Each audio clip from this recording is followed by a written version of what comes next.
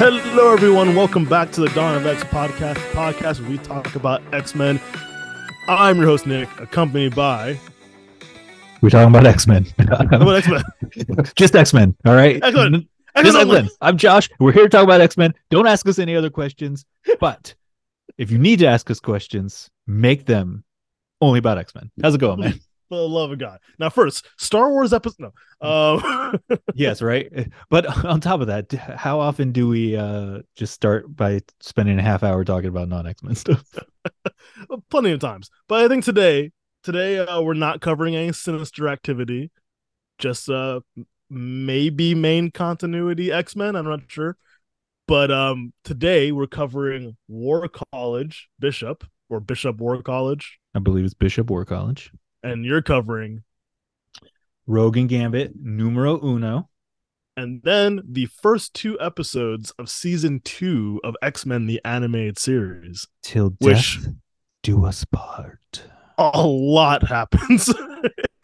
Not only does a lot happen, but I need to make sure we just right off the top. Season 2 opens with Mr. Sinister and the Nasty Boys. Yeah. Like, I have questions about some of those things. Good God. But we'll get to that later. We'll get to it. Because first, we had a live reporter on site for X-Men 60th anniversary web conference. Yeah, your boy was an embedded reporter here representing Krakoa Radio.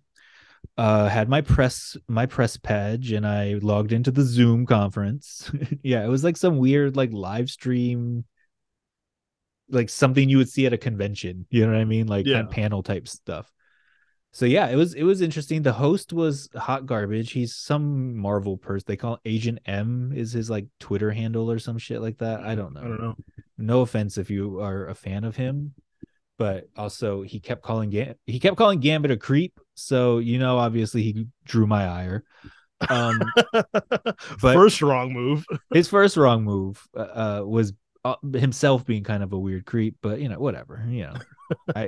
Let's not get hung up on the negatives. You know how I don't like to do that. But so yeah, it was like, so what they did is they had like a panel from the last, like the big eras of the X-Men. So like the 70s, they kind of glossed over like the early 60s part of the X-Men. They kind of, because no one remembers most of that. Because none of them know who was alive.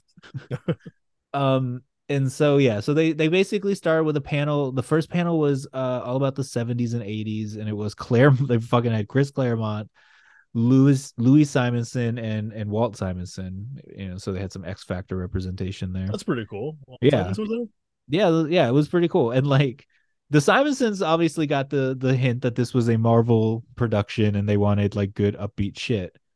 Chris Claremont did not.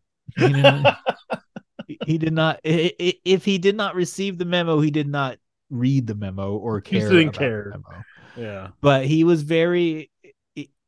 for him, he was on his best behavior. I will say that there were no Morrissey level moments. But he did have to. They asked the host asked something about like, oh, you guys were the first to do like big crossovers like Inferno and Fall of the Mutants and all these things, and like, how do you feel about like what was that like, whatever? And motherfucking Claremont was like, I think it was the best thing we've ever done and the worst thing we've ever done. And the host fell right into it, and he's like, the worst? What do you mean by worst? And he's like, well, because it was successful, and now that's all they ever want, and there's no focus on like storytelling and like issue to issue storytelling. It's all building to one big event. Everything has to be toward one big thing.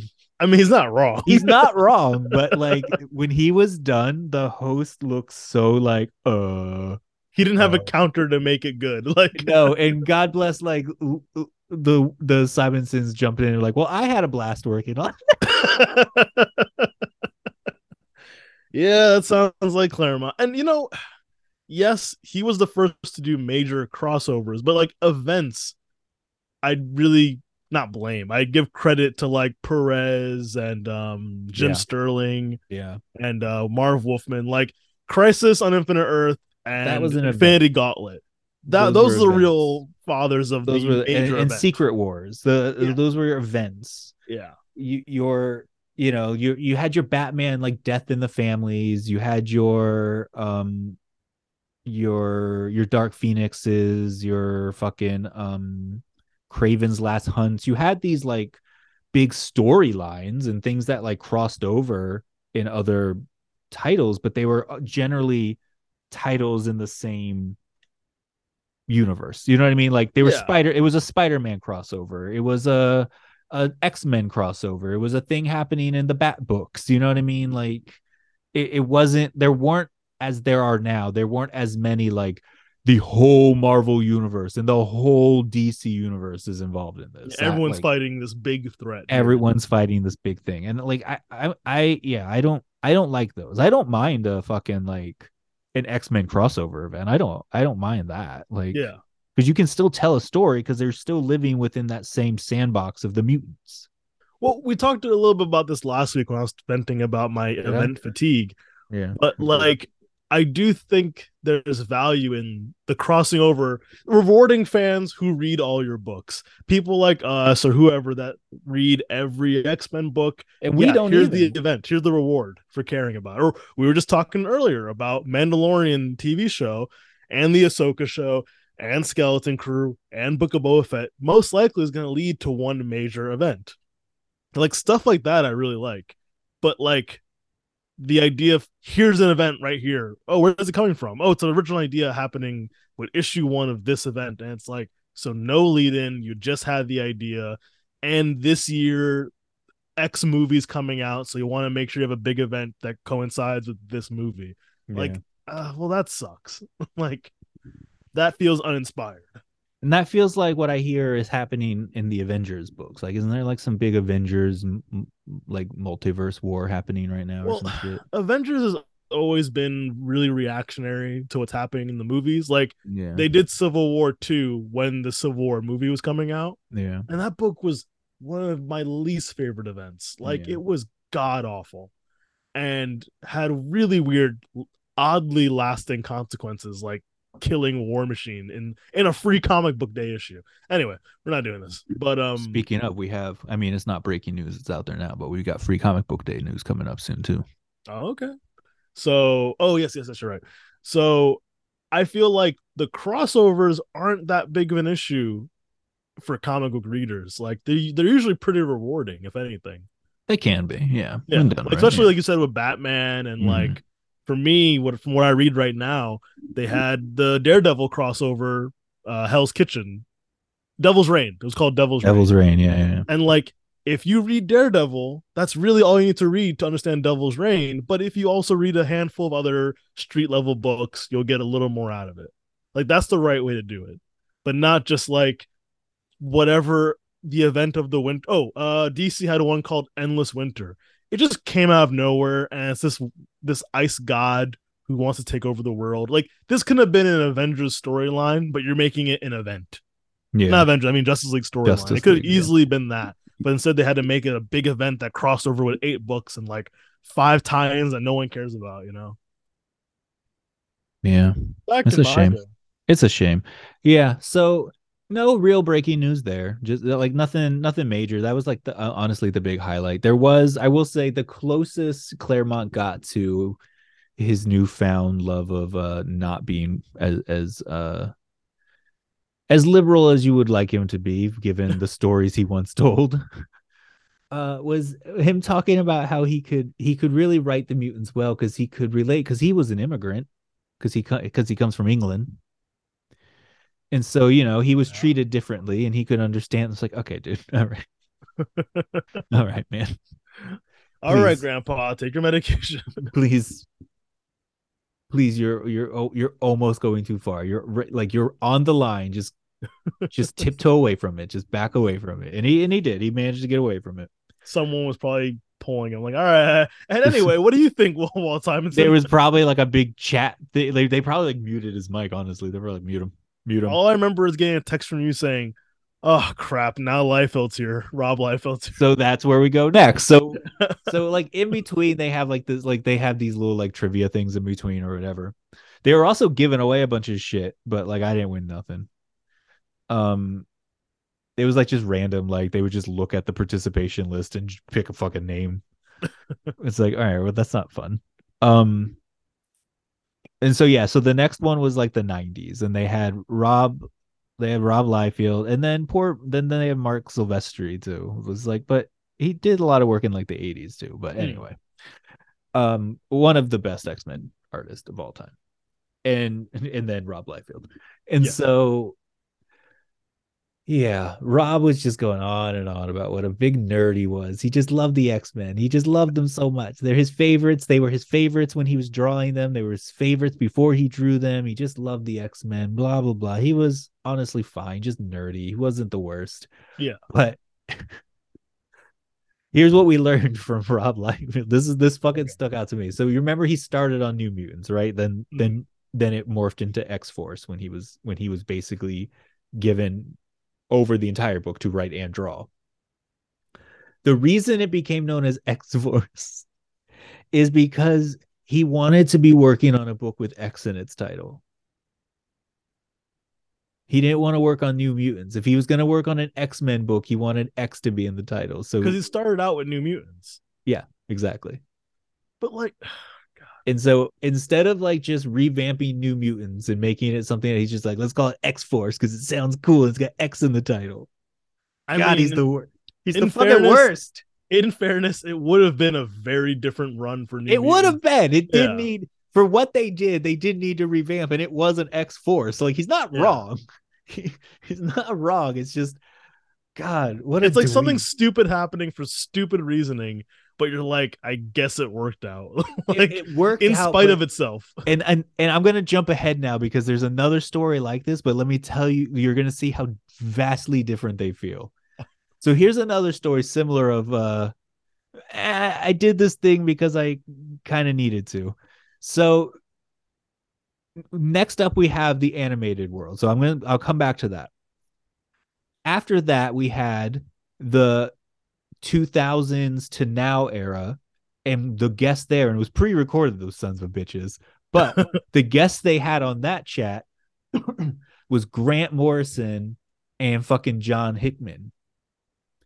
And it was, first of all it made me do was miss the fuck out of Jonathan Hickman. Yeah. Because like he truly, like he was going on about how like the X-Men was like the only Marvel book that he really ever read as a kid, as a teenager or in college. He's like I wrote these like when I wrote Fantastic Four, I had never read Fantastic Four. I just read it before I started writing it. You know what I mean? Like it was like new to me. Like, but when I got to do X-Men, like this was the first time, like, yeah, I'm pitching a story that I've literally been thinking about since I was like in my 20s. You know what I mean? It shows, like, yeah. Like, and so, yeah, that's what I kept thinking to him. Like, yeah, your fucking love of these characters showed, man. Like, come back. Well, I wish, I mean, we probably won't find out for a long time, but like what made him go, you know what, stepping back? Because now they announced he's working on stuff for the Ultimate Universe. Yeah, I will say I might have a little bit of an answer to that. Okay. So let me start with my one story here, which is, so they asked Grant Morrison how they came up with the concept of secondary mutations. And I don't know the story before, but I have not. Oh, fuck. Do you hear me? I hear you. Okay, I think my mic just did a weird switch. So how Grant Morrison came up with secondary mutations. They told them, so I wanted to work with Colossus, is what Grant Morrison says. First of all, do you know Grant Morrison goes by they now, right? Like they, them. Yeah. Okay. All right.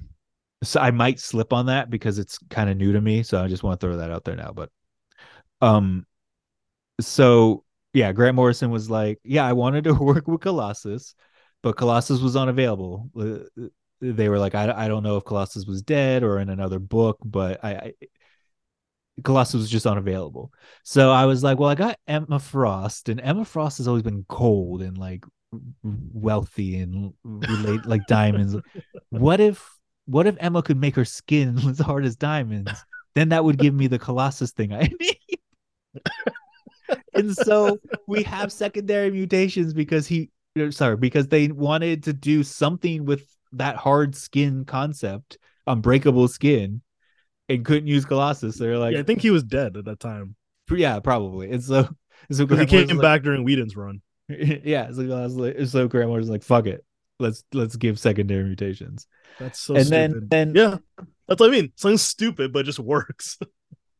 yeah, and so the other kind of tangentially related thing, the host asked fucking Jonathan Hickman, like, how, like, did you know in the beginning of the process that Moira was gonna be end up being a villain, or was that something that came about later? And the way he was like, Moira wasn't originally planned to be a villain. He's like, that came way later. And the way he said it was like he did That not dumb like shit. it. Yeah, like that dumb shit happened way later when I wasn't there. Or like, because he was still kind of there. It was like around the time he was on the way out. Like, I wonder if Yeah. it's like he was like, I don't want to do this, but like he was over, like, you know what I mean? If somebody's like, no, we're gonna do this, and he was like, all right. Well, it's kind of one of those things because, like, I remember when all this started, he said, like, I have full control and final say. So, if someone, an editor or whoever, is like, no, no, we want to do X, Y, and Z now, I could see him being like, well, I told you the rules. If you don't want to follow the rules, fuck off. I'm going to do something else then. Yeah. Which, like, now he's doing the Ultimates return. That can be his own universe that he can do whatever he wants. Yeah. And no one's going to give him shit about it because he can just do whatever he wants. It's Yeah. the Ultimate Universe. They haven't been touched for like 20 years. So, Yeah, it's just it made me really, like, it gave me kind of like a okay, there's something there vibe. So I'm gonna jump back now to the animation stuff. That's my big report from that. okay. Um, so yeah, they had like the creators of the original cartoon, and then they had the showrunner for the new one. And the showrunner for the new one is from Florida. Learn that. That's pretty cool. And he had a really good quote where when he was talking about like the impact of like the original series. He's like, it was the only show where, like, it was 76 episodes where the main protagonist and the main antagonist loved each other.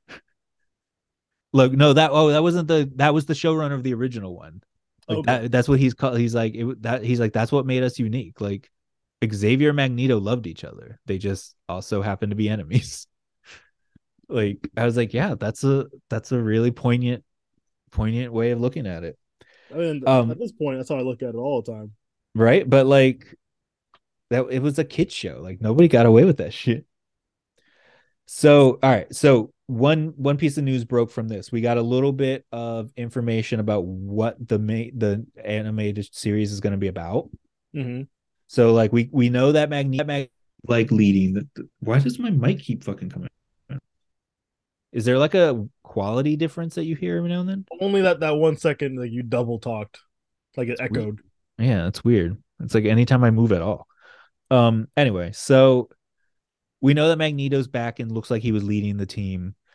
In like Uh his 80s, early 90s gear kind yeah. of thing. Yeah. So like the story takes place mere months after the end of the original run. So it's like right after Xavier is almost assassinated and flies away to space with Lilandra. And so like apparently like the world now there's a general sense of empathy for mutants because of the assassination attempt. Hmm. And like the X-Men basically are like, so what do we do now? And like a few of them, like Gambit and Rogue, are like, maybe we might go do our own thing now. And like Storm and Cyclops want to like keep the gang together, and that's when Magneto comes about because he wants to atone and like live in Xavier's like dream and make up for his badness. So Hmm. then they're like, well, who's the, like, is there like a main bad guy or anything you can tell us about? He's like, oh yeah, Mr. Sinister doesn't like any of this. That Mr. track. Sin- Mr. Sinister is going to be the main bad guy. Nice. So that's pretty exciting. So that's the big animation news. And then then we got like teases about what's coming up here in the future. So the what's his name? Jordan White, the one like the main editor of the X titles, Mhm. and then one of the I forget her name, but some another associate editor. We're talking about like what's coming up. And so Fall of X is they just wanted everyone to know that it's going to be very dark and pretty much alluded to the end of Krakoa in general. Uh, see how we feel Uh, about that. said there is going to be major fallout from the sins of Sinister across all things that involve mutants. Okay. We learn that what we're about to learn is the sins of Sinister basically lead directly into the fall of X. And All that being Sinister's fault makes sense. yep, yep. There's a big tease of Apocalypse returning, Okay. and apparently Apocalypse's return. I don't know when and where, but it will be in the X-Men, primarily be in the X-Men Red books, and there will be a one shot called The Herald of the Apocalypse coming Hmm. soon. So our boy Apocalypse is coming back, but they made sure to tease, is he back for good reasons or bad reasons? We don't know. Well, he originally left just to be with his family, right? Exactly. Yeah. So why And is he now he's coming? like, I'm so over this. Right? Like, why is he coming back? So we also learned July the 26th is the publication date of the next Hellfire Gala. We got the cover release, which I'm sure our listeners have seen by now. It looks fucking gorgeous because Phil Yes. Noto did it. I sent you the photo that night. Yeah. Um, it is also the official kickoff of Fall of X. Something happens at the Hellfire Gala. Something always fucking happens. Of course, of course. We'll But you get know, our it is new a X-Men smart team. way. It's a We'll smart way get to do like a new season I almost. love it. I Yeah. love it. And they also acknowledge the like we love doing we want to do it annually, but we also realize that like for comic book timekeeping reasons, like if we can't have it mark a one year in the X-Men line, because that does like time moves differently then, you know what I mean? So like Yeah, I was thinking like at first, like, isn't it too soon for another Hellfire Gala? Well, no, is it's it? no, it's been about a year, I think. But like I get what he's saying of like we can't solidify that time moves in real time. Or it Exactly. makes no sense for these characters to be So these like you ages. really like in the story you have to just be like, let's do another gala. Like you can't call Yeah. it the annual thing. There's like, Well, oh man, these mutants just keep throwing a lot of galas, don't they? I thought the rule of thumb is like every reel in the real world is like 2 weeks in the comic world. Something stupid like that. Probably. That's how you make it make sense. Yeah. But anyway, so July 26th, we will whatever happens there will kick off the fall of X. Um some other things they hinted at. There's an old villain coming back in a new way. So we got to start looking out for hints of some old villain coming back. Yeah, because I feel like we've touched on a lot of them already I know, right? And in the so who last few don't they want years. to say? Also Orcus, as we see here in this Bishop book, Orcus is about to be quote a huge problem and getting more powerful. So They've been doing that, but yeah. yeah, and after at the time since then, like they released an up like a description, a summary of like what the new Uncanny Avengers book that they announced as well is going to be about. And they did say in that like write up that there have been like attacks on both Krakoa and simultaneous attacks on Krakoa and the United States government. Like it made it seem like Orcus is kind of like a paramilitary type thing now or something. So the original Uncanny Avengers was really, really good. I'm pretty sure it was Rick Remender who was writing it. Um, it was it kind of ended kind of shitty because it ended with a big event, and the event was not good in my Yeah. opinion. Access, I think it was called, but the actual like mainline book itself was really good, and they got together because they want it was after Avengers vs X-Men, and they Yeah. wanted to prove that unity could happen. And that's exactly what this is about again. Like whatever Yeah. happens. So this is like I think this book is supposed to be like part of the fall of X slash like right after, I think. Yeah. And I think it's because whatever's happening with Orcus, it's Steve Rogers and the Avengers want to show solidarity with the mutants. Well, And last so, time they have a high bar. Oh, yeah, they have a high bar because the last time this happened, the main storyline opened up with Red Skull stealing Xavier's brain so he could have psychic powers. well, yeah, that is a high bar for Jerry Duggan Yeah. to. So the So first, what's scarier? yeah, Uncanny Avengers is going to be the free comic book day release on May 6th. So like that's gonna be, I believe that's like kind of like a tease of what's coming up, because the actual Uncanny Avengers #1 doesn't come out until August. Wow, yeah, big gap. Yeah, so like, so I'm not sure what that is. So all right, I got a couple other things that they hinted at here that I want to cover. Our Firestar and Magic are apparently going to be highlighted a lot in this upcoming year. Okay. That's kind of fun. Sunspot is going to be getting some good time to shine. So I imagine that's going to. Oh, I guess an X-Men Red. Yeah, I guess that's going to be an X-Men Red thing. And then here's some information I don't like. So Kate Pryde is going to be another one with a big story this year. And it was really heavily implied that she might die. But I've noticed when they imply that, it's because it's not going to happen, and Mm-hmm. it's a swerve. Like if they're telling you this is going to happen, and that's what I'm saying. Like something's going to happen with Kate, and it sounds like I'm initially not going to like it, and so I just want to brace myself for it. I can handle being swerved and Kate doesn't die. I can handle that, but I need to brace myself, and I need to suck it up, and I need to fucking read the Marauders. Well, so yeah. Well, speaking of which, have you been reading the Captain Britain book? No, that's the next thing. So I have 2 issues of, oh, what the fuck was it called? Knights of X. Yes. And then the first issue of Captain Britain.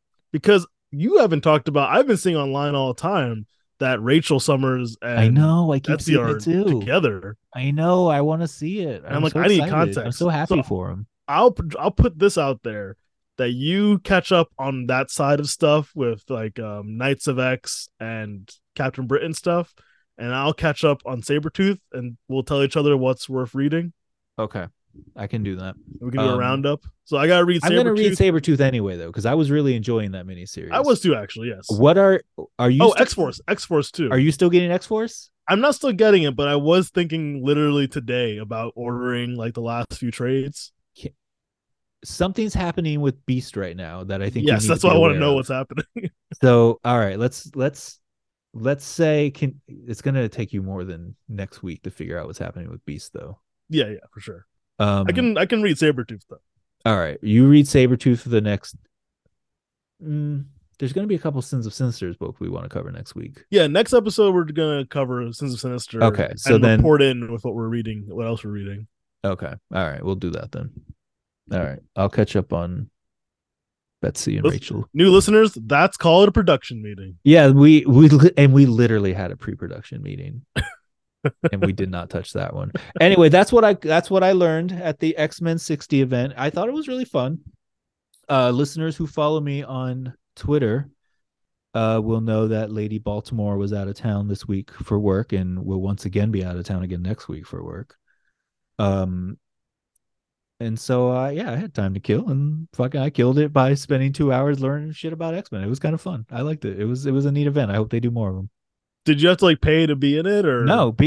I mean, technically, because it was for subscribers of Marvel Unlimited. Oh, okay, yeah, that makes sense. That's pretty cool, though. Yeah, I know. They did something similar for Spider-Man a while back, but I did not actually end up going to that one. Well, for Spider-Man, I mean, there's a lot of writers you can bring in.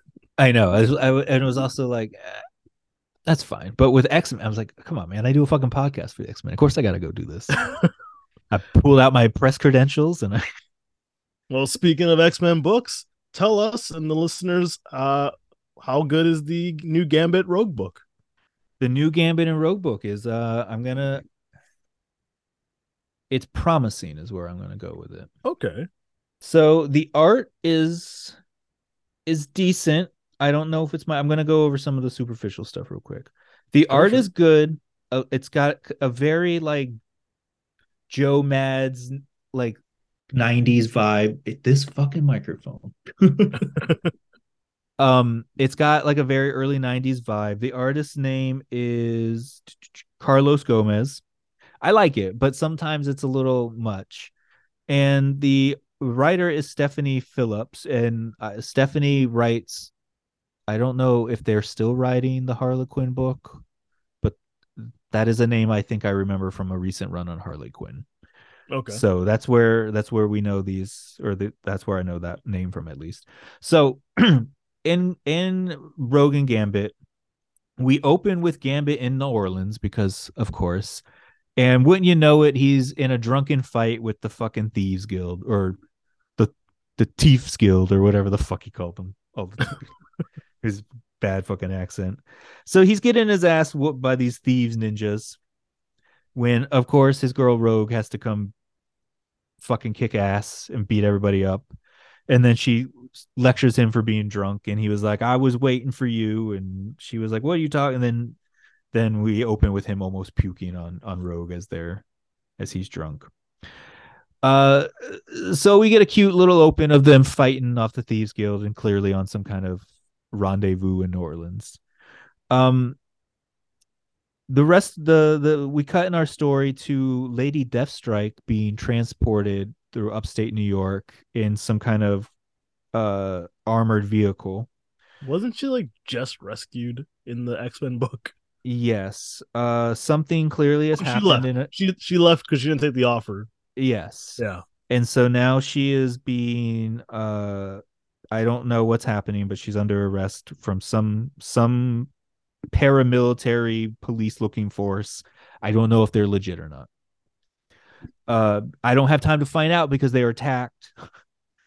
And somebody basically electrocutes everything. We don't know who it is right now. And they say, we've been looking for you, Deathstrike. It seems you're very in demand.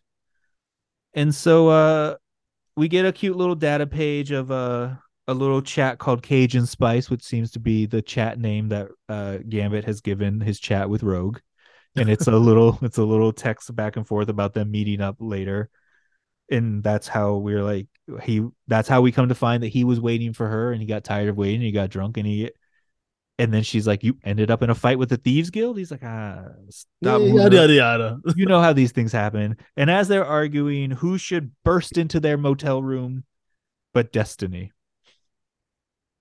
And Destiny is here to once again say that she disapproves of Gambit and being with her daughter Rogue, and that she needs Rogue to trust her, and she needs her to do a mission for her.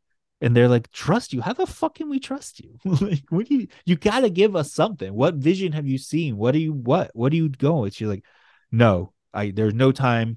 You need to do this thing without asking me questions. And that thing is, I need you to bring Manifold to me. You remember the guy from who now is an Avenger, apparently. I don't remember that really happening, but that sounds He weird. was an Avenger during Hickman's run. Well, he's an Avenger again. So maybe Is he? maybe that's where we're at right now. I don't know. I mean, Krakoa maybe is they're just using clearly a that as thing. shorthand. Like, when they go like, "Oh, he's an Avenger, but he hasn't been in an Avenger book in like No, years." he's in a defunct Stark laboratory when we come to him. He's Oh, he's okay. he's on the Avengers right now. All right. So I think he might be with the Avengers. But anyway, he's working on a thing he's trying to figure out who's been kidnapping these villains. We learned that Electro has been kidnapped, Lady Deathstrike, and a couple of people I recognize but can't remember their names. One might be Abomination. I can't tell. He's trying to figure out who did it. And so they come up with a compromise. Rogue and Gambit will help him solve this mystery if he will then go willingly with them to see Destiny. And he said, you know what, motherfuckers, you got yourselves a deal.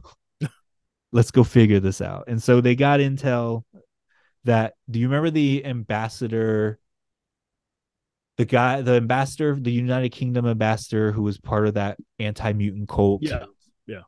He is flying into Las Vegas And the belief is to do something with Deathstrike, that he is either there to purchase Deathstrike or he is somehow involved in this. And so his plane lands on this fucking tarmac in the middle of the desert. It's a shady fucking deal you've seen in a bajillion action movies. Deathstrike has a hood over her head, all that kind of shit. You know what I'm saying? When the controls for Deathstrike's fucking collar thingy are about to be handed over, what should fly in? Oh, that's right, baby. That's a charged up fucking playing card knocking it right out of somebody's hand. Boom, big action scene of Manifold bringing Gambit and Rogan himself into the battle. They quickly beat the fuck out of some folk.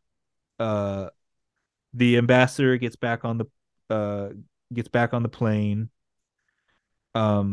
They're about to be overwhelmed by there's a mutant. They find out, that's right, they have a mutant depowering thing.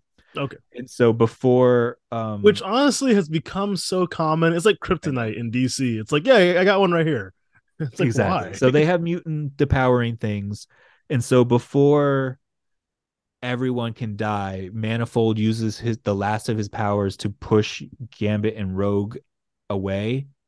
And then he is left stuck on the tarmac, and they're putting a little collar thing on, like a little tracking control device on him. Yeah. And so now we are led to believe that he has now been kidnapped by this group that is kidnapping these people to steal the powers of them.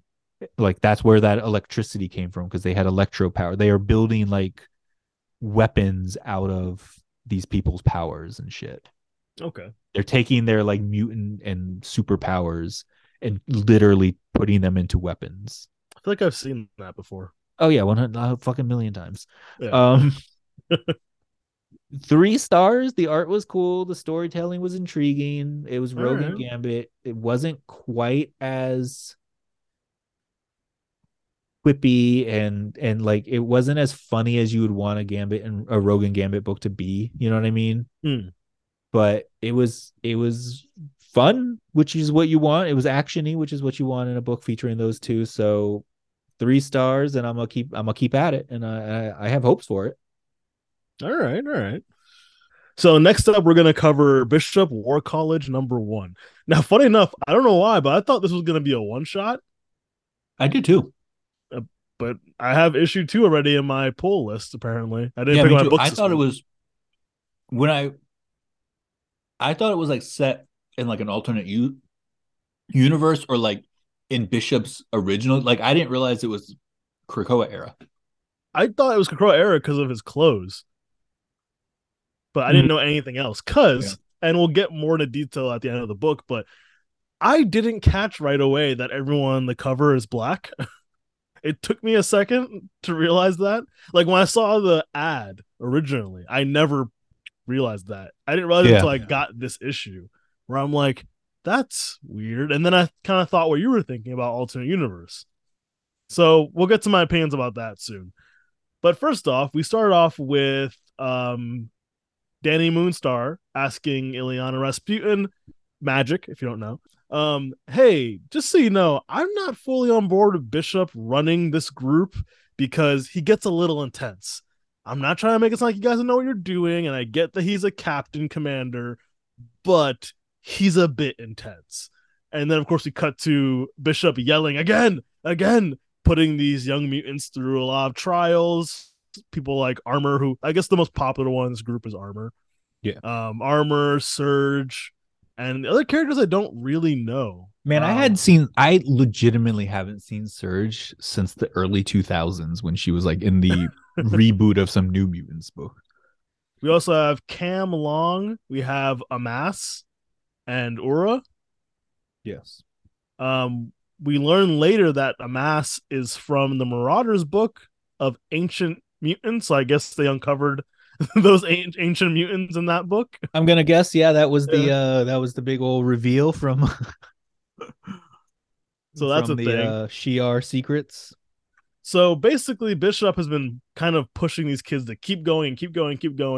And Surge kind of makes a good point of like, none of us are new to this. Like, yeah, we're younger than you, but we've already defended ourselves many times. Like, for me personally, reading Armor, having to be in a group like this, Armor has already like saved the mutants before. I know. Like, It was honestly, it was a little. Armor is so much closer to being the leader of an X-Men team yeah. than she is to this. And it was honestly like I did not care for that. I Like felt it this was should be disrespectful. yeah, this should be the advanced class. Like not just rookies who need to learn how to work together. She already knows that shit. Yeah, if you're gonna have armor here, then you need other like Like this should have non-rookies. been the group of kids in New Mutants. Like the Yeah. new kids. Like that Mhm. would make sense for that group or just any other new characters. But either way, I'm sure they just wanted characters. The editors wanted characters people know that they know. But also So that weren't being used anywhere. basically, so all of those kids basically like fuck this, we're out of here. And Moonstar pops up and she's like, "Hey, listen, you need to work. You need to work better with these kids. Like this is still training." And he flips out at her, but then she's like, "You gotta stop being a bully." And he goes, "I'm a bully?" Like, Oh my god, it was like so funny. blink of an eye, just switch of like, "I'm a bully though." Oh, He's well, like yeah. literally he's like, I'm not really a bully, am I? Like Like it was such a abrupt turn that I'm like, okay, he really seems to care. And then he like just sits on the beach like reflecting, like, oh, I guess I'm I kind thought of it a was bully. like it was a little like you can tell that this is like a okay, this is not, no offense to the right. Like this is probably like a person like getting there, like starting to move their way up in the X world, you know what I mean? I have opinions about the writer because I had to look them up for certain reasons. So we'll get to that though. Oh, okay. Well, before I don't want to say too much then, but I will say though it wasn't the best we didn't take the best way to it. I liked what it was showing though. Like Bishop is a good guy. He He's a like good is guy who's been through a lot of shit, yes. basically. And we go over that a little bit. So now all of a sudden we have the Von Strucker kids, Jesus. the children of Baron Von Strucker, classic Hydra villain. And I And always mutants. forget they're mutants. Yeah. They're They mutants. are technically mutants, and we find out they're working with Orcus. And they We will well, they mentioned it in the first page, don't they? they did, but No? like Yeah. it was we knew that already. I completely forgot, honestly. When they said it, I was like, oh fuck, that's right. Remember? Like I think it was like the X-Men Red Book or one of those Yeah. galactic ones. Well, last time we saw them, they were working with them, yeah. Yeah. So then we cut to I'm already forgetting who's who from the characters. Let me get that little chart out. I don't really. Aura, I Aura believe, is and the winged one. yeah, Aura and Cam Yes. basically saying like we can get through this together. It's okay. Like yeah, he's an asshole, but like we can do this. They kiss and say like we're fighting for our future, for ourselves and our home. It's like we have a reason to do this. Then we cut to very on the Armor. nose X-Men stuff. Very good. Yeah, yeah. And basically we have scenes of Armor and Amass doing a similar thing, talking about how we're gonna handle this. And then we have Bishop talking to Tempo and trying to convince her of something that we don't fully understand yet. Hey, buddy, they ain't just talking now. They A have little, them. a little flirty. They having themselves a little flirt. I did like this letter from the Quiet Council, basically reminding Bishop, like, It was hey, it was from the Quiet Council and the War Captains. yes. Because previously Moonstar said she already talked to the war captains, and Yeah. Bishop's like, are you fucking serious? Like, That's you went what over set him my off. head. That's what set him off. He's like, Yeah, which is honestly fair. Like, that's not you broke chain of command, motherfucker. yeah, like you're making my job look fucking stupid then. So like you can just kind of go over my head. So basically Quiet Council's like, we approve of this, man. Do your thing. Like they need to train. But also remember this is training. Like this isn't war. It's a college. We want them to learn. And I'm like, you know what? You just made this book make a little more sense of a war college. Like the college part. Yeah. You know, don't just be a drill sergeant, be a teacher. Like I like that little line. Yeah. So like that kind of puts it in a better perspective for someone like Bishop, who's now just having nightmares about his past and seeing all his different clothing choices throughout the years Yeah. in the 90s and early 2000s and seeing skulls, and he has PTSD that has not been addressed. Him and Cable have a lot of as do all X-Men, but yes. yes, especially ones that grew up in this crazy future, you know. So Now the team is there. Basically, they think they have one more day left of training anyway. So we're all here. Let's just do it. We forgive you for being a bit of an asshole. What's the next job? So we find out that not only was Bishop's job to train these kids, but also to see if there's any weaknesses on Krakoa. So he says, hey, I found a weakness already, and we're going to go fight in it. So we're going to go down there. They go into this pit, and Wrong Slide pops up and attacks them. And like, no fair, came out of nowhere. It's like, yeah, well, you're going to get used to it because Tempo is here to mess with time so we can have time to keep doing this drill a lot longer than a day, which is like, okay, but Bishop, they did tell you one day though. Like, just because you found a technicality doesn't mean it's okay. So as they're training, a big drill pops up with like this green goop that sprays everywhere, and apparently it's from Otherworld, and it can take your powers away. And it's the Von Strucker twins and Orcus breaking through this weakness on Krakoa. And I'm like, yeah, you probably shouldn't have fucking reported the weakness when you found it, right? Like, That would have been a good thing for the war captain to do. so bad on you for that one. And then I'm a little confused what they were doing. I don't remember what the Von Strucker twins' powers actually are, but they shot a beam at Tempo, and then Tempo grabbed Bishop, and they got sucked into this whirlwind while the rest of the students, who also now have no powers, are running away. And then we cut to Bishop waking up, sees a sign for the X Mansion, and then sees a black Jean and Cyclops. And we end there. Okay. Based off just this first issue, I think 3X's is fine. Like, it's fine. It has a story, it's going somewhere, that's fine. When I saw the Black X-Men, as I saw on the cover, as a black man, I was like, what are we doing? So I immediately wanted to see if the writer is black, if Jay Holtum, I think his name is, if he's black, and he is. And his writing credits include, he wrote for Supergirl, Jessica Jones, Handmaid's Tale, so very female-centric stories, which is nice. Oh, he's currently writing for the show The Swarm, which I do want to watch right now. What's it Swarm. It's like a weird psychological thing about worshiping celebrities, and it's like a black drama. Oh no, it's just an ad. He didn't write for it. Good. Now we're excited. So, he also wrote for Cloak and Dagger. So he's written for superhero material on TV. Here's my problem. Cloak and Dagger, Supergirl, and Jessica Jones after the first season are all, in my opinion, very mediocre shows. And shows that I don't hate, but I don't love, and I usually drop them eventually. And seeing a book where a plot point is it's these characters but they're black has never been a thing for me. Yeah. Like, that never felt like representation for me. It always felt like a gimmick.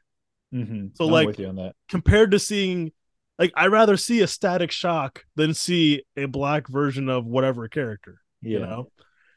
So, and again, it always depends on how it's done and why it's done. Like, people always go, oh, it's a black Superman. Well, no, he's Val Zod. He's a different son from a different universe. He has his own story. He's not just Clark, but black, you know? Yeah.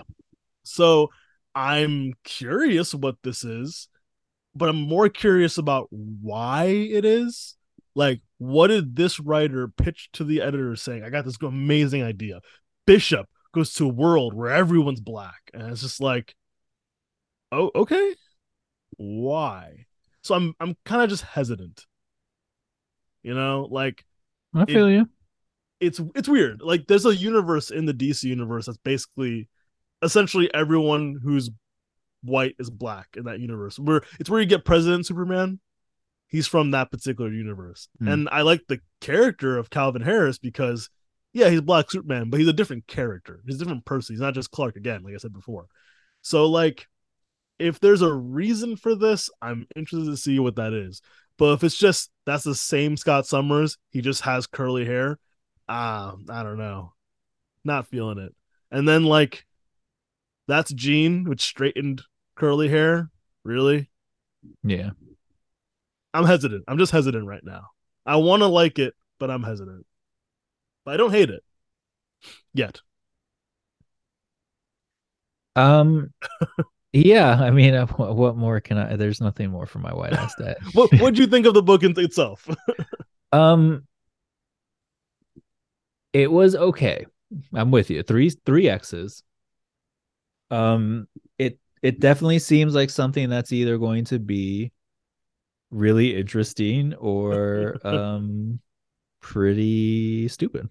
Yeah, or cringy. Yeah, for sure. Cringy. That's it. Yeah. So I'm waiting to see where they go with this because, like, yeah, like I said, it's either going to be a gimmick or you have a cool idea and a cool spin of why you're doing it, and maybe if this is a reflection for Bishop to learn something from this universe. Except Bishop never, as a character, never seemed to feel segregated because of his race. He felt segregated because of his traumatic future / past. So like race never seemed like an issue for Bishop because he had bigger concerns his whole life.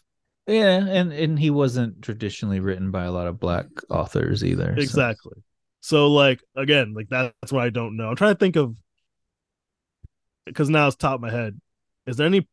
Give me a prominent black mutant. Bishop. Exactly. So I know that I know right? your point is well taken. Yeah, like so it's hard for me to compare it to someone else. Like Sync is only getting like well we have Storm, but again even Storm, fuck. Jesus, right? Christ. Yeah, but like that's two. That is two. Yes. Two. What? Yes, Storm is the pinnacle of mutants to the point where like we didn't even think about her race because she's Storm.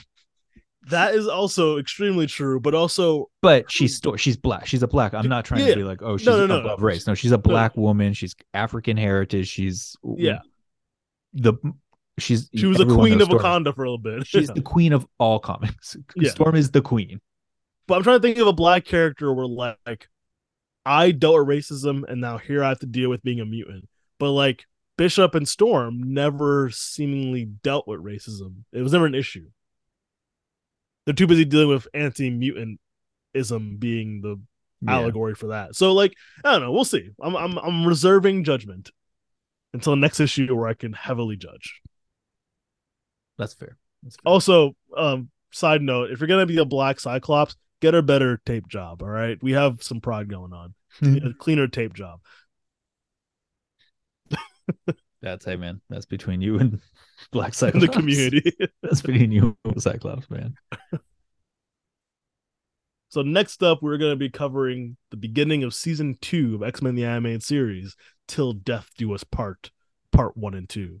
Part 1 and 2. And these are literally just one story. So like I honestly don't remember where 1 and 2 end and stop. So like I'll cut you before you get to stuff.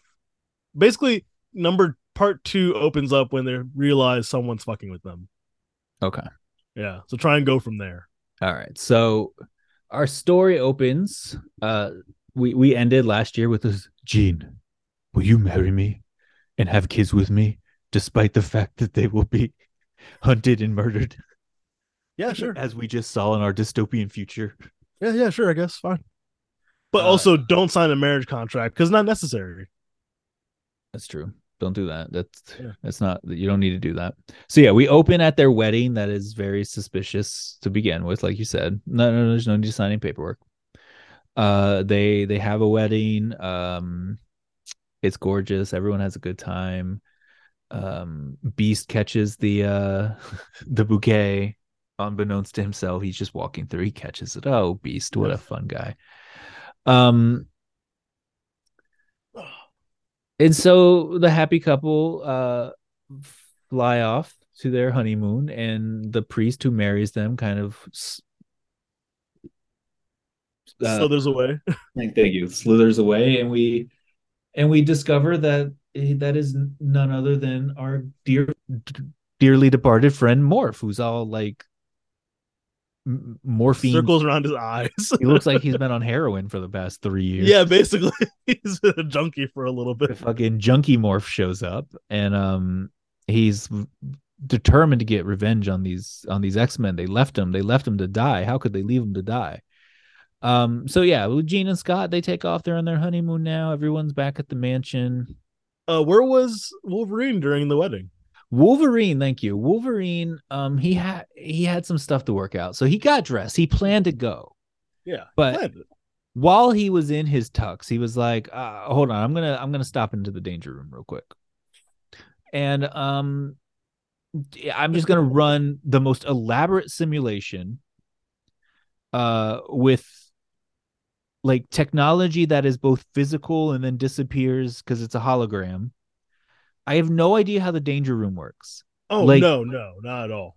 They're holograms, but they're at the same time they're real physical things. Like they're real robots sometimes, and sometimes they're holograms. Yeah, it boggles the mind. It has a kill setting for some reason. It has a kill setting. Yeah, because who amongst us? And so he's who like, doesn't have a kill setting? When the time is right. And so he's like, I'm gonna stop in the rec room. I'm gonna work out a little bit, but I'm gonna set my workout to Jean and Scott get married, and I try to murder Scott. Like, this solidifies what I've been saying of like, he's a terrible piece of shit. He's and awful. Like, as an adult watching the show, he's the worst member of the team. 100%. And like, as a child, my favorite X-Men were Rogue and Gambit. Like, they were my favorite X-Men on this cartoon. I did not like Wolverine in this cartoon. I did not like him as a kid. You saw his problematic nature right there. I did, but saw right past Remy's problematic nature. But I will say, he has a redeeming quality in episode 2. Wait for it, because Remy, he clears his name. He clears his good name. He really does. I liked that scene a lot, actually, in episode 2. It was such a good line. Yeah. Oh my God. Especially because he's a fucking thief. So the line is okay. So I'm just gonna skip ahead. It's the fucking animated show. We don't need to go beat by beat. Wolverine attacked a bunch of shit that looked like Cyclops, got his own shit blown up. It was damn near killed himself in the danger room. Missed the entire wedding. Before Jean flew away, she stopped in to take a look at why'd you miss my wedding? Oh, sorry, I got distracted. She's like, yeah, you're a piece of shit. She walks away. Well, no, like, she's just using his behavior. Well, Cyclops seemingly doesn't know about any of this. She is not talking to Cyclops about Wolverine's behavior at all, which is a much bigger problem in my eyes. It's all problematic. I want to get a flashback where those two fucked beforehand, and like she's not talking about it, because it wouldn't justify, but it would help make sense. Because right now it's just like Wolverine is weirdly obsessed with you. Yeah. And you every now and then pop around and be like, Wolverine, why are you being like this? Like consistently. Yeah. Like there had to have happened between you where she gave him like a telekinetic hand job or something. Something. I don't know. Something that fucked with his emotions where he's being like a teenager, even though he's like 100 and change. 102 years old. And so, all right, so where I was going with this, I was going to quickly lead up to something, but like Scott and Jean are gone. Xavier gets a weird call from Magneto. Magneto with the green screen.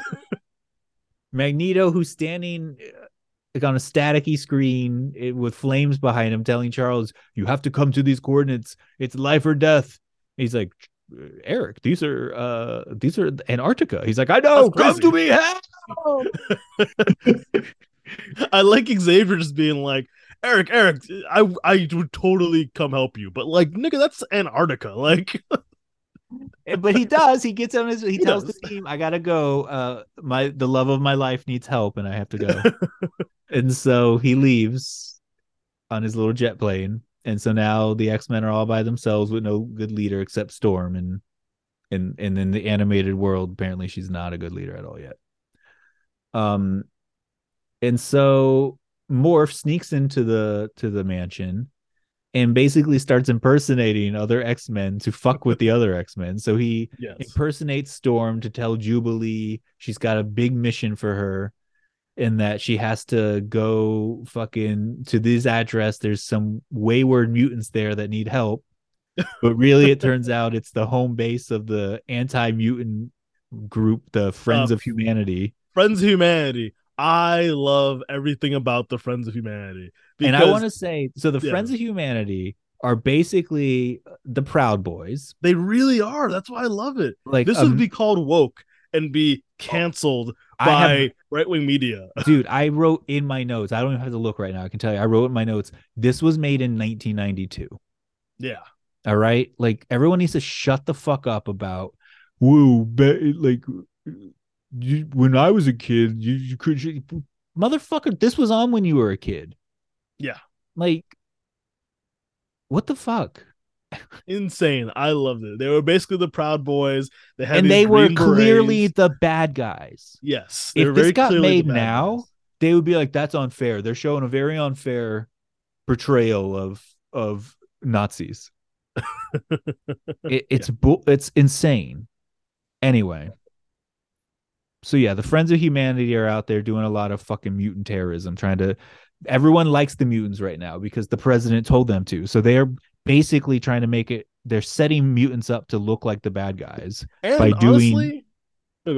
by doing terrorism and then blaming the mutants for it. Honestly, Morph's plan is pretty good. Like he's getting most of them in these, like a little more refined. It's a pretty good plan the way he's doing it. Yeah. So he gets Jubilee to go get kidnapped by these anti-mutant people. He gets Storm and Rogue to. They're gonna go try to save.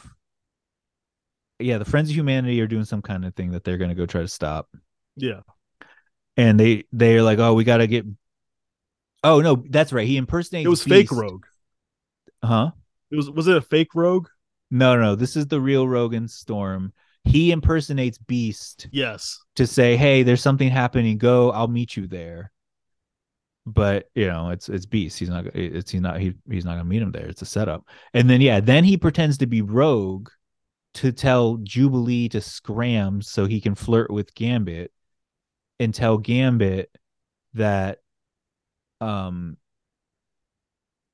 come, let's, you know what, I can actually control she randomly says like, what if I've been lying about not being able to touch people? Come find out. Yeah. And she's like, come find me in the rec room in like 5 minutes or whatever, because he had just overheard Rogue telling somebody that she was gonna go take a nap. And so Gambit leaves. He goes and finds Rogue sleeping where she said she was gonna have a nap.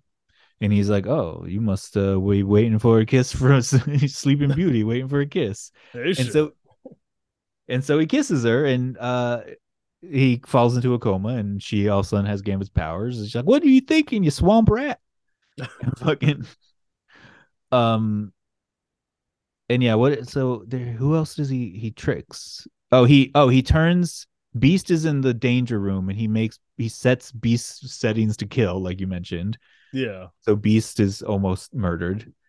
And so that's when they start to I guess Rogue Rogue goes to find Storm. That's how the Beast thing happens. Was there something he did to Wolverine or no? No, Wolverine comes back. Wolverine was moping. Yeah. And he comes back, and that's when because he impersonates Professor X to come in. That's in the second episode, yeah. Oh, this is okay. So your point before, you were going to talk about, we'll skip to that part of the reaction. Okay, so that's what, okay. Let me just skip to that, and then you take over from here.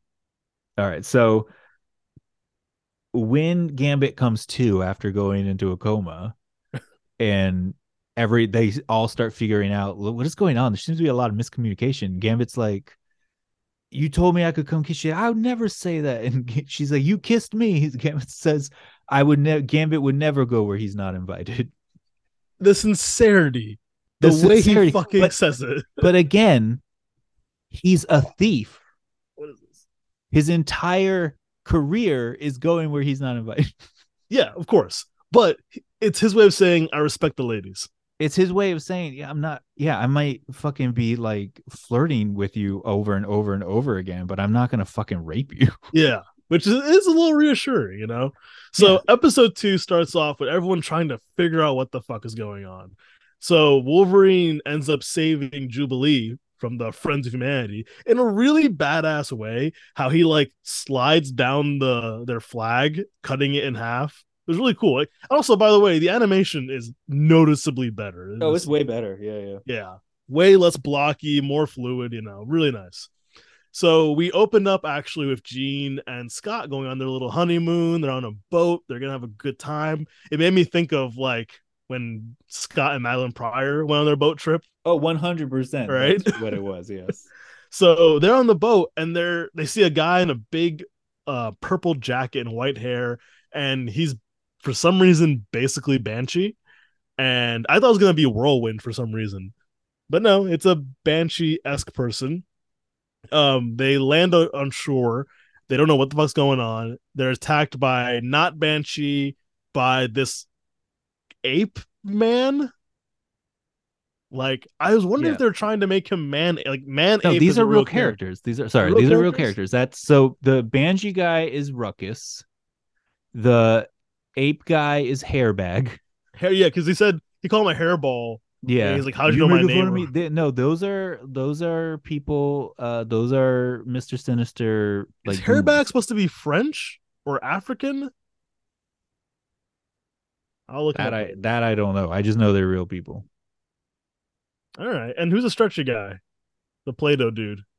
Oh god, what is this? So that character design I like the most, and for some reason I actually remember that design the most because like he's vaguely like Sinister.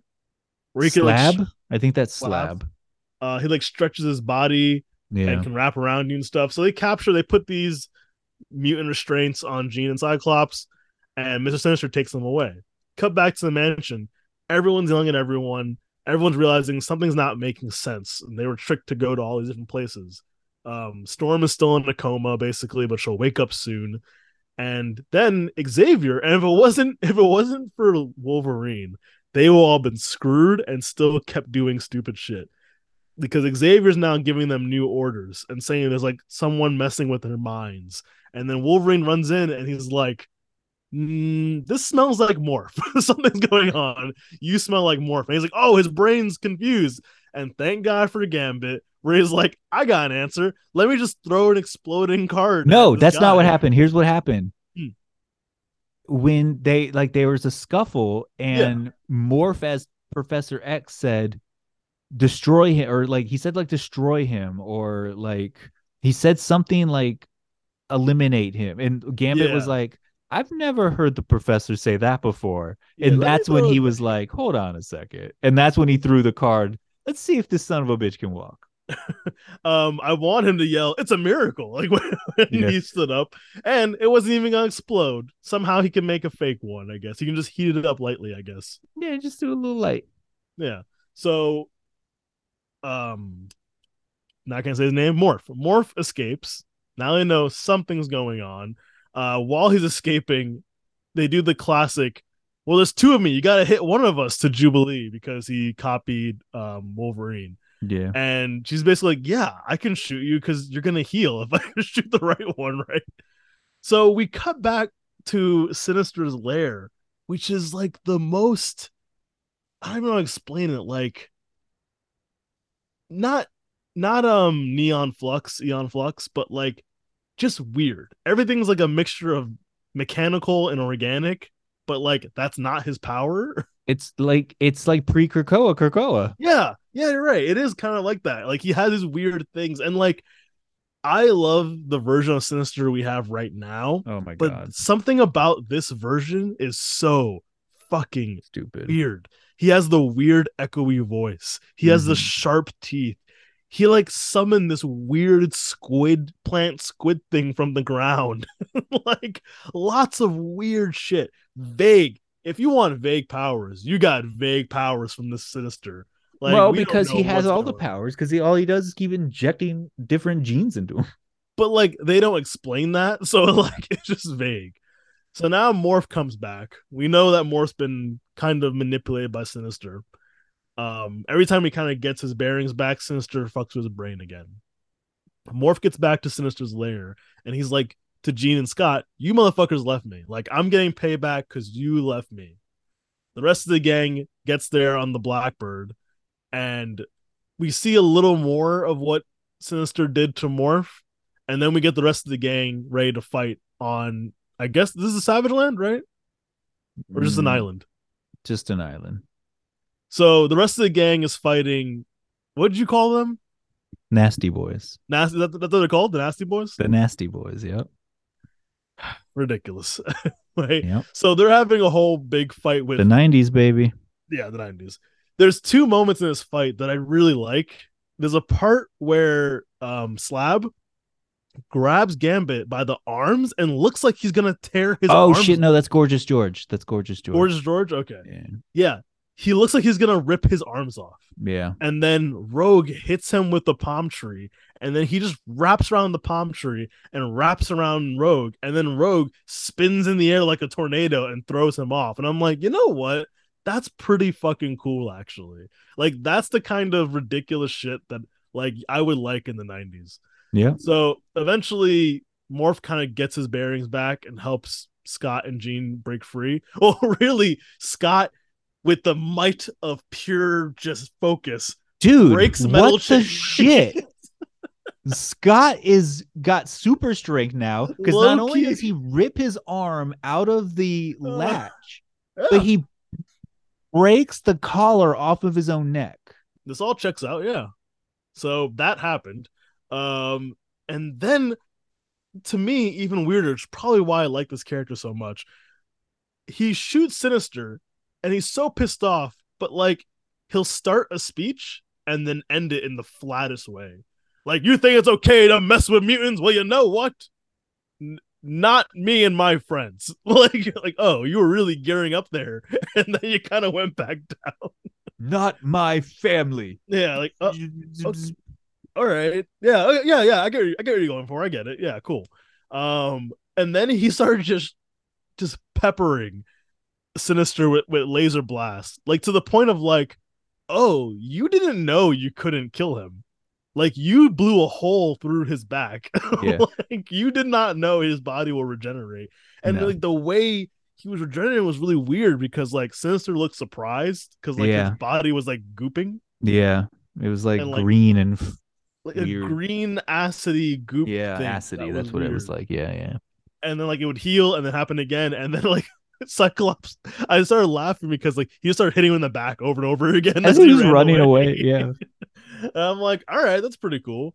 So then eventually Morph steals a plane and leaves, and Wolverine's like, I'm not gonna leave Morph again. I'm not gonna let him be alone again. The rest of the X-Men are like, man, fuck him. We don't know what's going on yet, so let's just like regroup. And of course, Wolverine, being the team player he is like, no, let me go figure this out myself and figure out what's wrong with Morph, because he's the only one who ever knew how to make me laugh. I know. Beast is standing right there. Beast's like, I can be funny. I can be funny sometimes. Fuck you.